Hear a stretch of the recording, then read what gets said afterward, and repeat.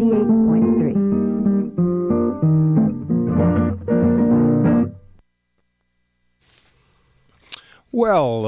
you are listening to WCBN FM Ann Arbor, and welcome to another edition of Gray Matters, the weekly news and media talk show. My name is Dick Whaley.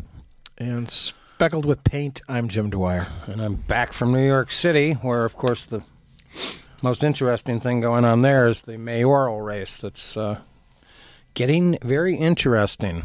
Dangerous, you might even say.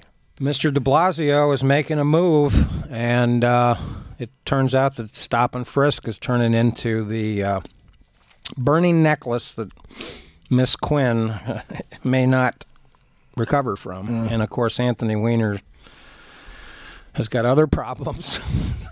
He keeps frisking himself. We won't go into them, but it is highly recommended that you not take your cell phone when going to the restroom. That should be a new rule in his household. Anyway, obviously the big story of the week, other than the 50th anniversary celebration of the Martin Luther King I Have a Dream rally, which I thought was some very interesting coverage regarding the continuing problems with civil rights that our country has, is obviously Syria. I think it's fascinating. I was listening to public radio by chance on Friday when John Kerry spoke for about a half an hour. And I think John Kerry is one of the finest public servants of our era. And while I am not in favor of any protracted military involvement with Syria, I thought that John Kerry gave about as good an honest presentation to the American people and the world, since the world is watching, in which he made the case. He laid the cards on the table. I don't think there's any subterfuge here. I think that the chemical attacks are pretty much proven and beyond dispute. But Kerry didn't even use any props, like a little canister of fake anthrax, like Colin Powell used. How? Just his hair. It's prop enough. But leaving the hair aside, let's remember that John Kerry, while in the Senate, frequently had a voting record even more liberal than Ted Kennedy. So this is a credible messenger here, and I expect that Syria will get hit upside the head within the next couple of weeks. I think that Obama has wisely insisted on a congressional vote. So since, as usual, they're not doing their job, actually they have an excuse this time, they're on break, Labor Day break. This is usually when the politicians are back in their districts, fundraising, attending picnics, state fairs, and eating corn dogs. Or cranking them out. Got to be seen with a corn dog if you're from rural Illinois. But obviously the Syrian situation is serious. And I say that seriously. Wait a minute, that kind of rhymes with Syria. Aleppo and Damascus are some of the oldest cities in human civilization. And it is an artificial creation in some ways of the British and French imperialists. Fascinating to see Britain reject British involvement in any attack on Syria, while France is supporting the American position for the time being.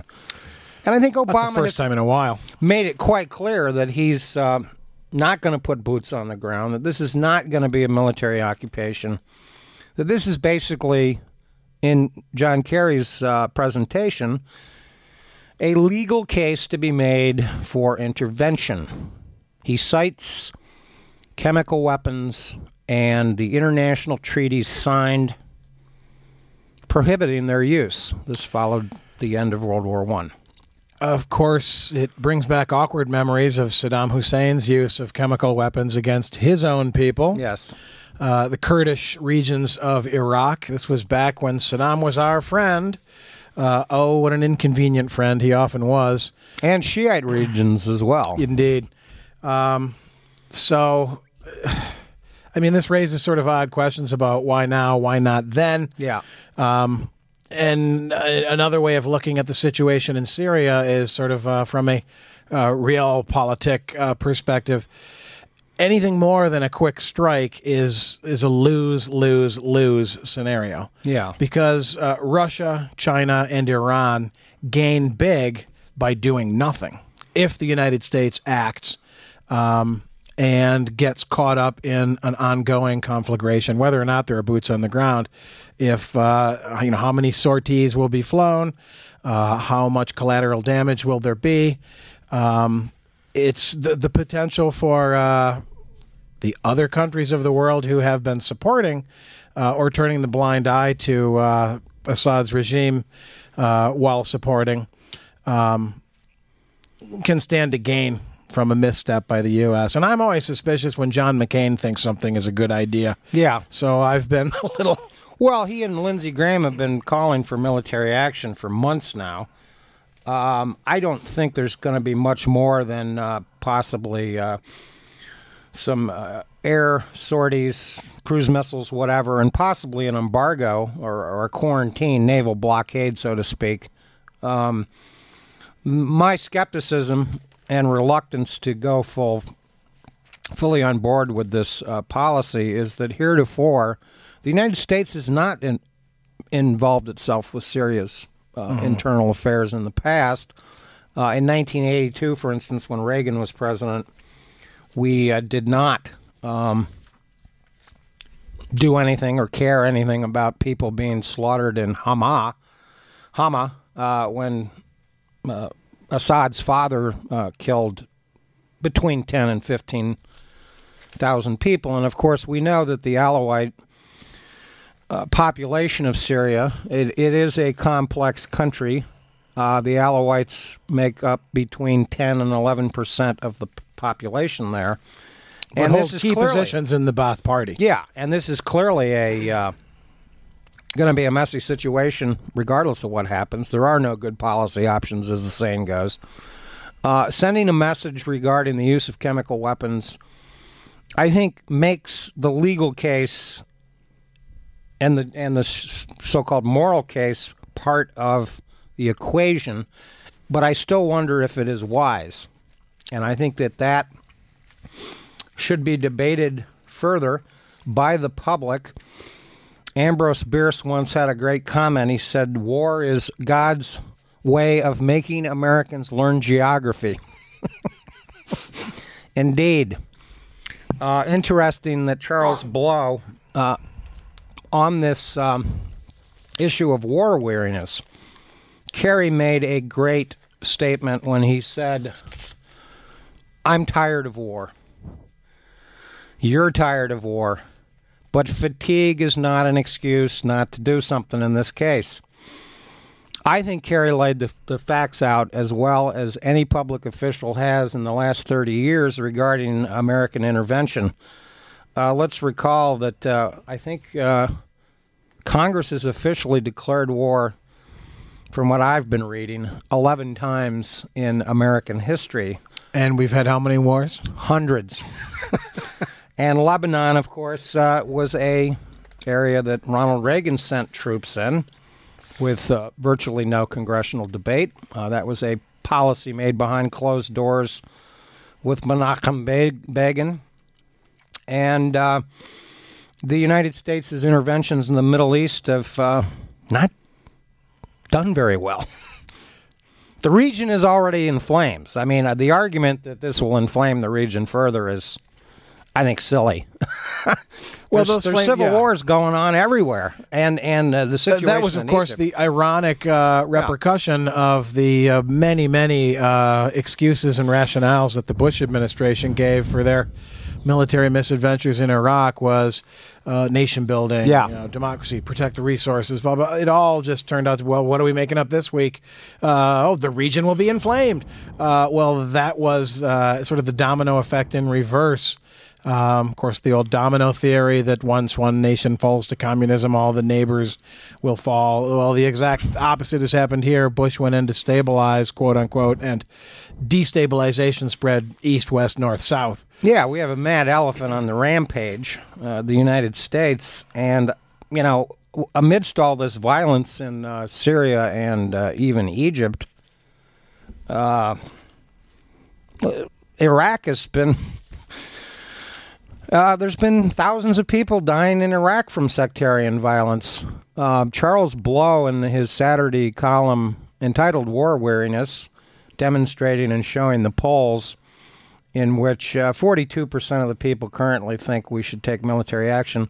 I suspect this poll, by the way, was taken before Kerry made his statements on Friday and Obama clarified America's position.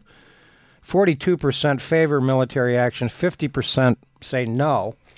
It's interesting amongst the GOP, which of course opposes Obama just out of principle. If he's for something, they're against it.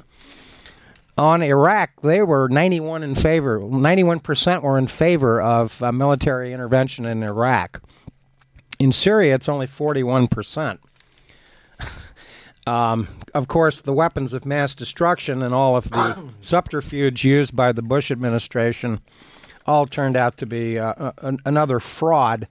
But when Obama makes it quite clear that there will be no boots on the ground, no occupation, I think he's clarified quite clearly what we're going to do. The question is when. And one success of all of the bluster, if you want to call it bluster, is that according to the BBC, the Russian Navy has evacuated its advisors from Syria, sensing that there will be an attack anytime soon. And I think that it would be nice if we could persuade the Chinese and the Russians at the Security Council to simply abstain on this Syrian question, with the argument being made there are international treaties regarding chemical weapons. Now, of course, the distinction between being caught with some sort of sarin, I forget the technical chemical weapon that they've found in the soil and in the autopsies performed on the 1,400 people that have died. Kerry gave the facts, 250 children. This is outrageous. And Kerry's position is that there is a moral reason to do this, not a strategic reason. I don't buy into any of this nonsense about strategy or this is in America's strategic interest. It isn't. I'm still unclear what America's strategic interest is in the Middle East. I think that Kerry has made, by the way, a very good faith effort to revive the Palestinian-Israeli talks. And one always has to be suspicious of Israel's agenda. It's a little unclear whether they want Assad to fall or not. But we must remember that these rebels are a hodgepodge of coalition groups. We have no idea what's going to replace Assad, assuming he eventually falls.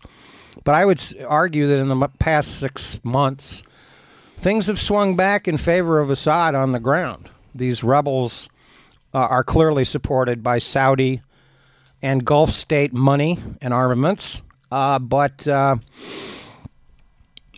what's really going on the ground? It seems like a stalemate, and certainly it's a killing situation. But it's interesting in Charles Blow's piece. He writes, in fact, according to the Pew Research Center for People and the Press, only 50% of Americans can correctly locate Syria on a map. And an April report from Pew found that fewer than 1 in 5 Americans have followed the news about Syria very closely since May of 2011. That's not surprising. A recent UN report that I mistakenly did not date, but this was from a couple of weeks ago. Nanette Kelly, who is a representative in Lebanon of the United Nations High Refugee Commission, this would be another reason for intervening in the Syrian situation at some level, reports that Lebanon, a country of 4 million people, officially hosts 546,000 Syrians who have fled the conflict, most in the last 5 months.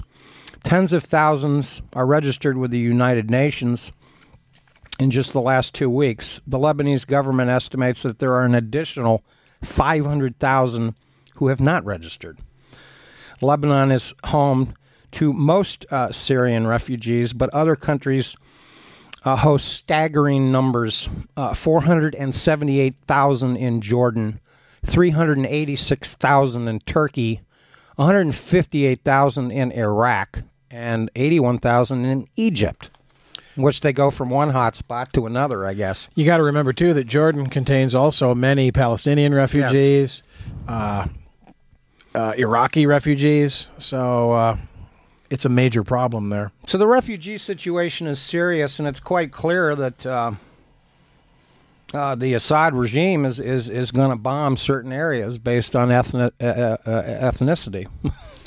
Well, when you say that facts have changed on the ground, part of the factor there is, of course, air support that Assad has control of. Yeah. And so it seems like that's a likely target for a military strike, is to disable the Syrian Air Force. But I don't think that we should harbor any illusory ideas that whooping Bashar Assad upside the head a little bit with some airstrikes is going to do anything decisive in the Civil War. The Civil War will continue.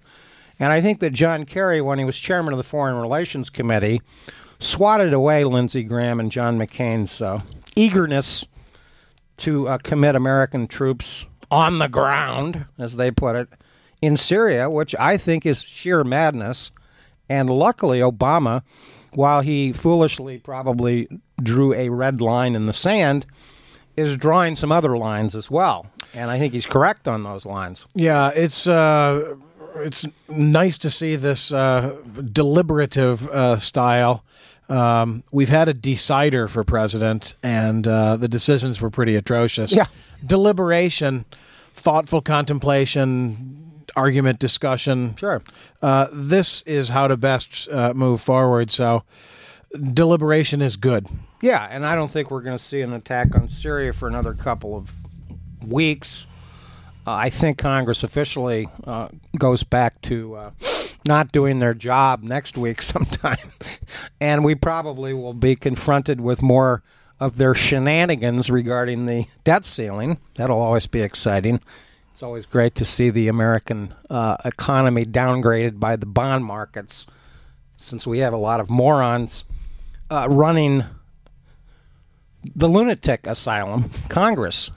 Gore Vidal, of course, wisely pointed out many years ago that Congress should be abolished since they have ceded their two powers to the presidency, the power of the purse and the power to declare war. Well, I don't think Congress is going to declare war on Syria. There's either going to be an up or down resolution, and it'll be fascinating to see if Obama can persuade liberal Democrats in the House of Representatives to support his policy on the grounds that John Kerry has outlined. I think that, as I say, what I liked about Kerry's presentation, whether I agree with the policy or not, is that at least it was honest. At least he's laid the cards on the ground, on the table. We see the cards. He has no illusions. He's a realist. This is a man who volunteered for Vietnam, unlike Obama's predecessor, who seems to have been involved in the party bus down there in Alabama. Didn't even perform his National Guard service, and then Kerry's the one that gets swift boated. Yeah, $30 million. Before Don't Ask, Don't Tell, we had the elite what me worry approach to military participation. Yeah, he was theoretically in the National Guard, but let's face it, George Bush never fulfilled any of his National Guard requirements. He was on the party bus. Well, he was on the party bus and never really had, I think, aside from the fact that he now enjoys a bit of painting and clearing some brush, what most people would consider a real and proper job. And, of course, since today is Labor Day, I wanted to quickly mention Laura Flanders has an article in the September 9th Nation magazine about this ongoing restaurant workers, the fast food workers strike. Sure. This has been a fascinating development in American social activism. The Tea Party's purported claims to, be against big government and to, be for the little guy. The fact that many of those organizations and rallies are funded by the right-wing big money that spends so much time and energy getting rid of the very sorts of restrictions and limitations on corporations that help working Americans. The blindness of that participation is so baffling and really, in a way, depressing that I think Americans need to seriously take a step back and think for a moment about respecting work, actual physical hard labor. We all have jobs. Some are harder than others physically. Some are more demanding in different ways. But work is hard, and nothing in life is easy. And we all want to be respected for what we are and the work that we do. We should be sure to turn that around to other workers. You might not think a fast food worker is worth $15 an hour, but in some markets that might be a very reasonable request. Especially when you look at the massive profits that major corporations make. That's another trick of the right wing and their control on the media here, is small businesses and major mega world-beating corporations are sort of put together in the same boat. And you'll hear a lot of people sing the praises of small business, job creation. But most of the loopholes and regulations that allow corporations to rape and pillage without any real responsibility to their own workers, to the places where they have their establishments built. Very different from small businesses where profit margins are small and costs are expensive, and you actually are supporting local people with local jobs. Yeah, and I'm going to give out a brain damage award to the retailers. I see no reason why holidays have to be turned into back-to-school Labor Day specials. For gosh sakes, I mean, let's give people some days off in this country. Medieval peasants had more religious holidays than we have days off of work. I mean, I can respect the fact that restaurants are open. People on their days off don't want to work, may want to go watch a baseball game, which is a great Labor Day tradition. Had a lot of afternoon games today, for instance. The Tigers played in Boston this afternoon. Great game. So restaurants being open doesn't trouble me, but retailers being open on this particular day strikes me as just total lunacy. We don't need more shopping days, for God's sakes. We have too many shopping opportunities as it is, and let's give these people the day off. Right. It is really disgraceful that our national holidays have turned into these orgasms for shopping. Yeah, President's Day. Leaving aside Anthony Weiner's shopping habits. Hey, here's an idea. We've got Labor Day, and there's really not much respect given to or for labor or laborers in this country. Let's be bold and ask for LIBOR Day. Yeah. LIBOR, of course, that secret borrowing rate that banks allow themselves to borrow mass quantities of money overnight. So that they can say on paper they've got so much money to make other arrangements. Everybody should get a LIBOR Day, right? Why not? You and I will never have access to that sort of temporary wealth or grotesque power. So Labor Day, LIBOR Day, sure, one of each. One of each, and yeah, I think in my own analysis of the financial crisis of 2008 is that not enough has been focused on the fact that Houston got hit by a hurricane that day. And downtown Houston was washed out, and guess what? The banks weren't open. And I suspect that the banks in America have this little fun game where they borrow money hourly even. And when the Houston banks that, of course, are generally their deposits are from the oil corporations and the natural gas companies down there in the Southwest, oil refineries, ExxonMobil. You can go into the Fortune 500 and identify the companies. But I suspect that the fact that Houston was shut down by a hurricane on Thursday led to the crisis on Friday. Basically, Galveston Bay got lifted into downtown Houston, and I recall there was something like 6 feet of water. So Houston was a natural disaster area. I noticed, by the way, that the explosion that occurred in a town in Texas a couple of months ago was declared a federal natural disaster. I'm troubled by that. That was malfeasance by a corporation. Right. We use the, you can come up with some temporary legislation to deal with the human tragedy involved in that town. I think that town had the odd name of West Texas. Seems to ring a bell. I'll have to check that one out. But initially, the Obama administration refused to declare that a federal natural disaster because it wasn't. It was corporate shenanigans and regulatory shenanigans, probably by the state of Texas, in which people's lives, the town itself, was in danger. They were probably making and producing stuff that they weren't regulated or allowed to produce. So we need a actual congressional investigation into that disaster in Texas.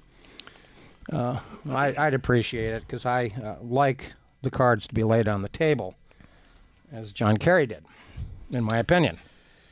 And in the final, we got about 5 minutes left in the program. I've been meaning to mention this for a while, but I want to give a little plug for a new bookstore downtown. Of course, we used to have a number of bookstores across the area when the Borders chain folded, but Literati is open. They're on Washington Street there at 4th. And I was in there looking around a couple days ago, and I saw that Martin Lee has a, if not new, a fairly recent book. This one is called Smoke Signals, A Social History of Marijuana, Medical, Recreational, and Scientific. Of course, Martin Lee is probably familiar to many Gray Matters listeners for his excellent and amazing book, Acid Dreams. Yeah, and we interviewed him down here in Gray Matters. Oh, that's correct. As part of his book tour.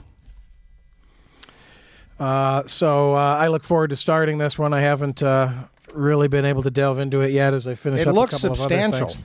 It's pretty hefty, as usual. It's got a lot of scholarly notes in the back. Yeah. It covers social history, scientific history, and it's sort of well woven together. I've taken a few quick skims of it.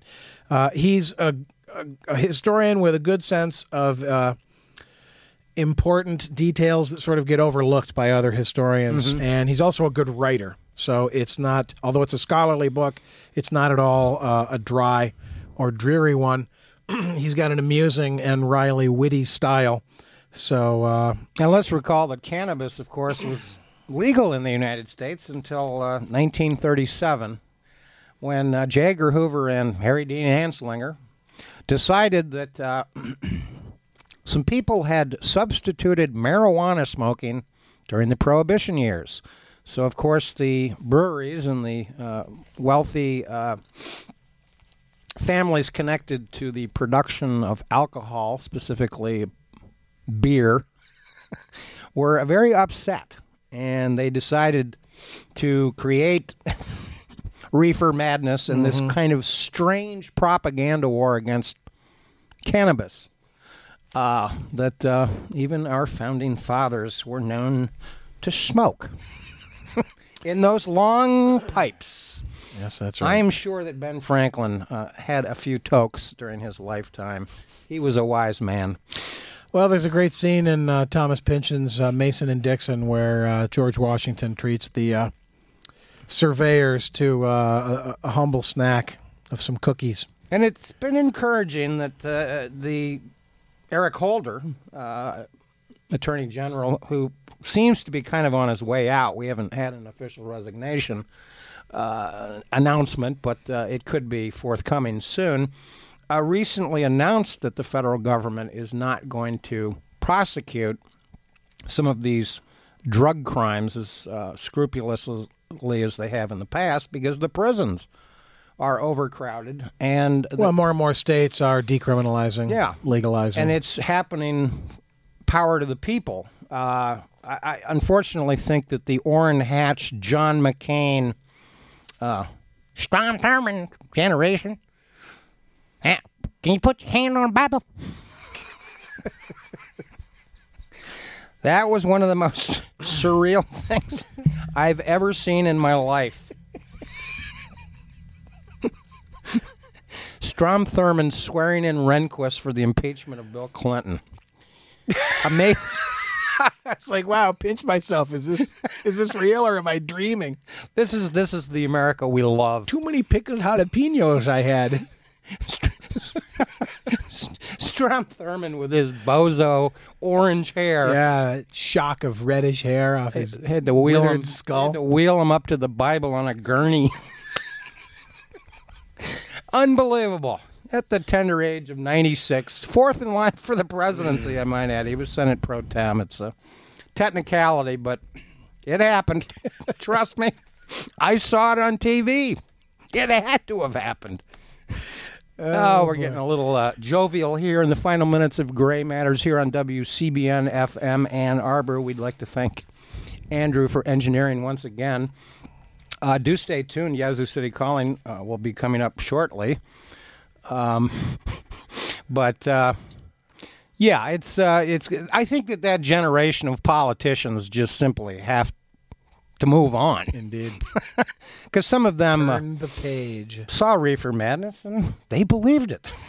They believed a lot of crazy stuff. And then they believed that the Russians were coming. And Mandrake, the Redcoats are coming. That's probably what Assad is telling his cabinet right now. Feed me, Jack. Feed me. I fed you, Jack. Anyway, we are out of time. Yazoo City Calling is coming up next right here on this fine station.